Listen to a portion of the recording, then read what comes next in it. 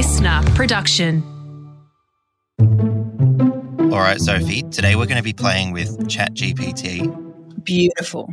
AI language processor, if you haven't heard of it. Before we get onto that, I'm going to need a prompt from you. Maybe let's go for a knock-knock joke about a particular topic. So we're going to get ChatGPT to write us a knock-knock joke. Yeah. I would like a knock-knock joke about a pangolin. Okay. All right, so I'm just going to type into ChatGPT, tell me a knock-knock joke about a pangolin. The suspense is killing me, Evram. ChatGPT has the knock-knock joke. Do you want to hear it, Sophie? I have never wanted to hear anything so much in my life. Okay, all right. I'm going to play the role of ChatGPT here. Okay, yep. Knock, knock. Who's there? Pango. Pango who? Pango ling on your doorbell all day. Can you come out and play?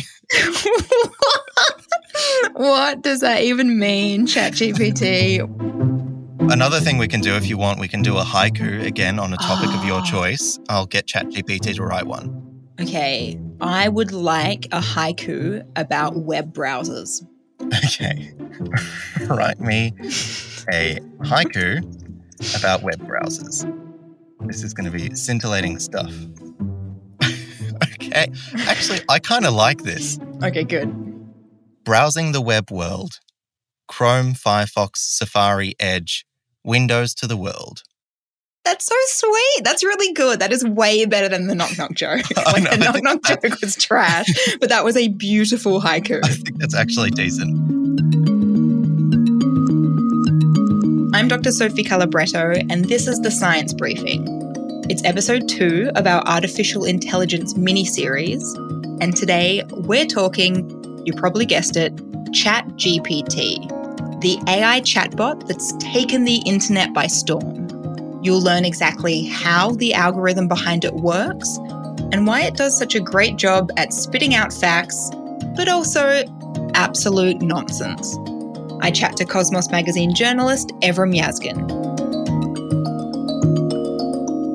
Okay, Evram, so I've used ChatGPT a handful of times for different things. I've got it to write questions for innovation workshops when I need to sound intelligent and verbose about something I've got no idea about. But here's my question. Did the world really need ChatGPT? The fact of the matter is that we're still in the very early stages of AI research. Computer scientists are both just testing things out to see what's actually possible, what we can do. But they also do have clear goals in mind when this kind of technology can make life easier.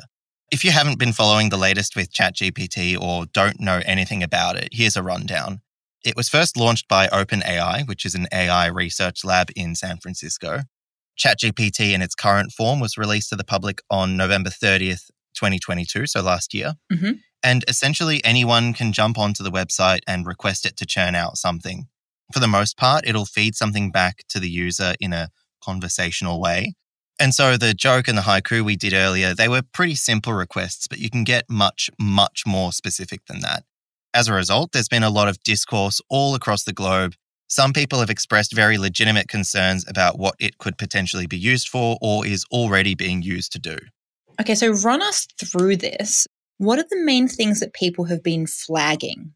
So the biggest concerns have been around things like students using tools like this to produce their homework assignments, for example. Mm-hmm. But there are also more ominous issues like the potential for AI to be used to spread misinformation or share harmful and unsafe content. Realistically, I mean, this is kind of only the start. So there are a lot of questions around what else ChatGPT could be harnessed for. So I thought a good way to try and unpack what this could look like is to take a look at how ChatGPT works.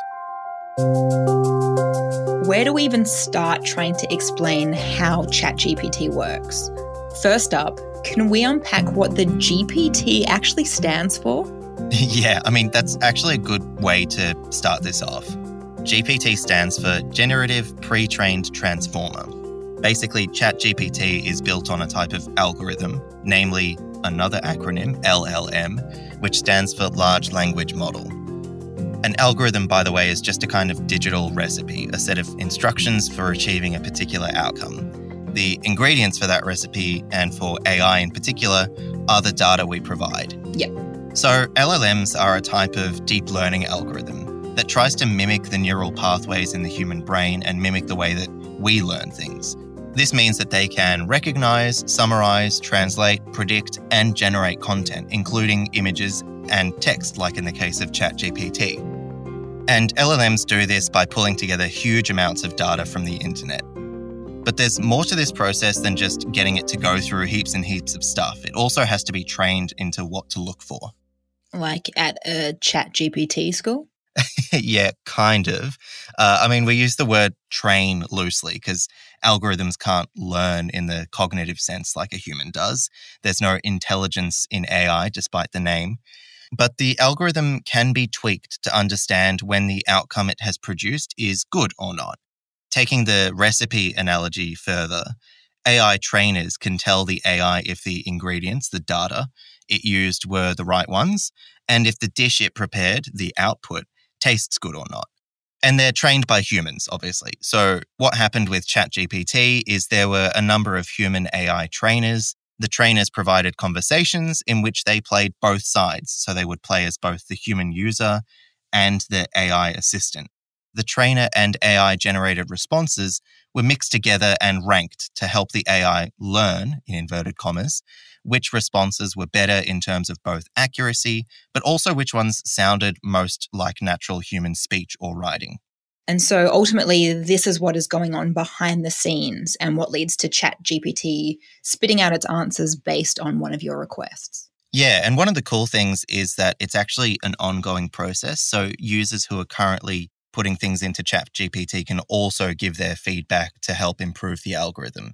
So my partner baits it. He's like, what you've just told me makes no sense based on the logic of your previous argument. And then it just apologizes at him constantly. I feel so bad for it. I'm like, I know it's AI and it's not real, but it's like, leave that poor thing alone. It is trying to play tic-tac-toe and it doesn't get it. That being said, Evram, like we sort of just touched on, if you mess around with it, maybe even for 5 minutes or so, you might start to see that some of the things it churns out don't make an awful lot of sense, or sometimes make absolutely no sense at all. Yeah, that's right. It's far from perfect, and the creators acknowledge that too. Sometimes it's going to churn out some responses which are way off. Mm-hmm. So responses can be just flat out unhelpful and don't follow the instructions that you've put in. Sometimes they're not even interpretable, so answers come out and it's not only not easy to understand, but it's hard to gauge exactly how the model arrived at the answer it gave you. Like, where did it even get this from? Sometimes it can include toxic or biased content as well, so it can potentially, like I said before, spread misinformation. And another interesting one is that it contains what the creators dub hallucinations.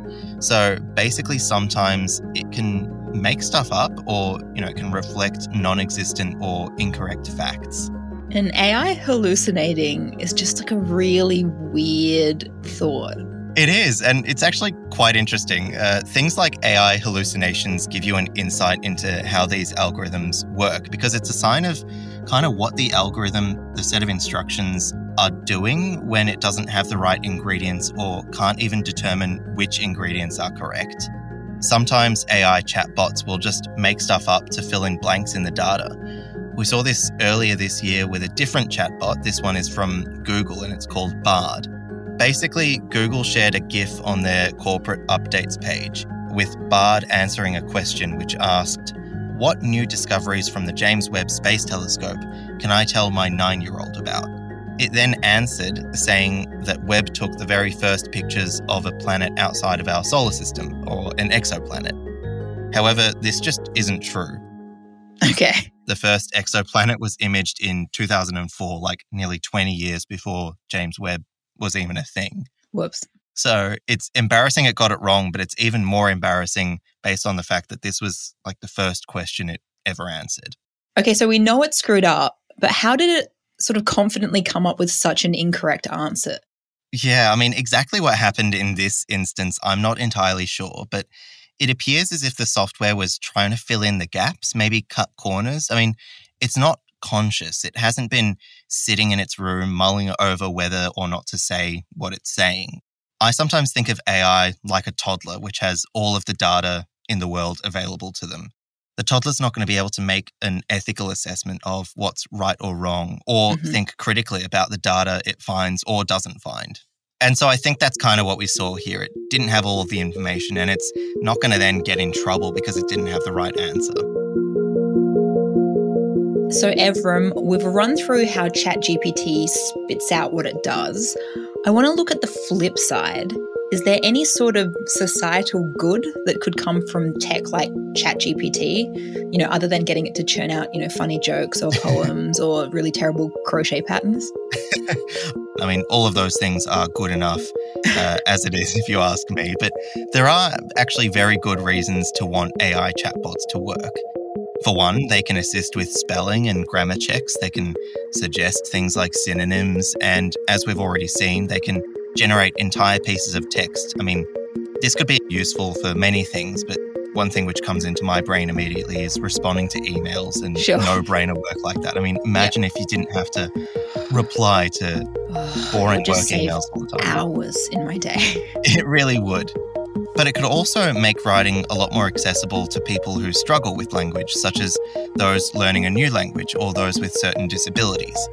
I think ChatGPT is a case study for the good and maybe the not so good sides of AI.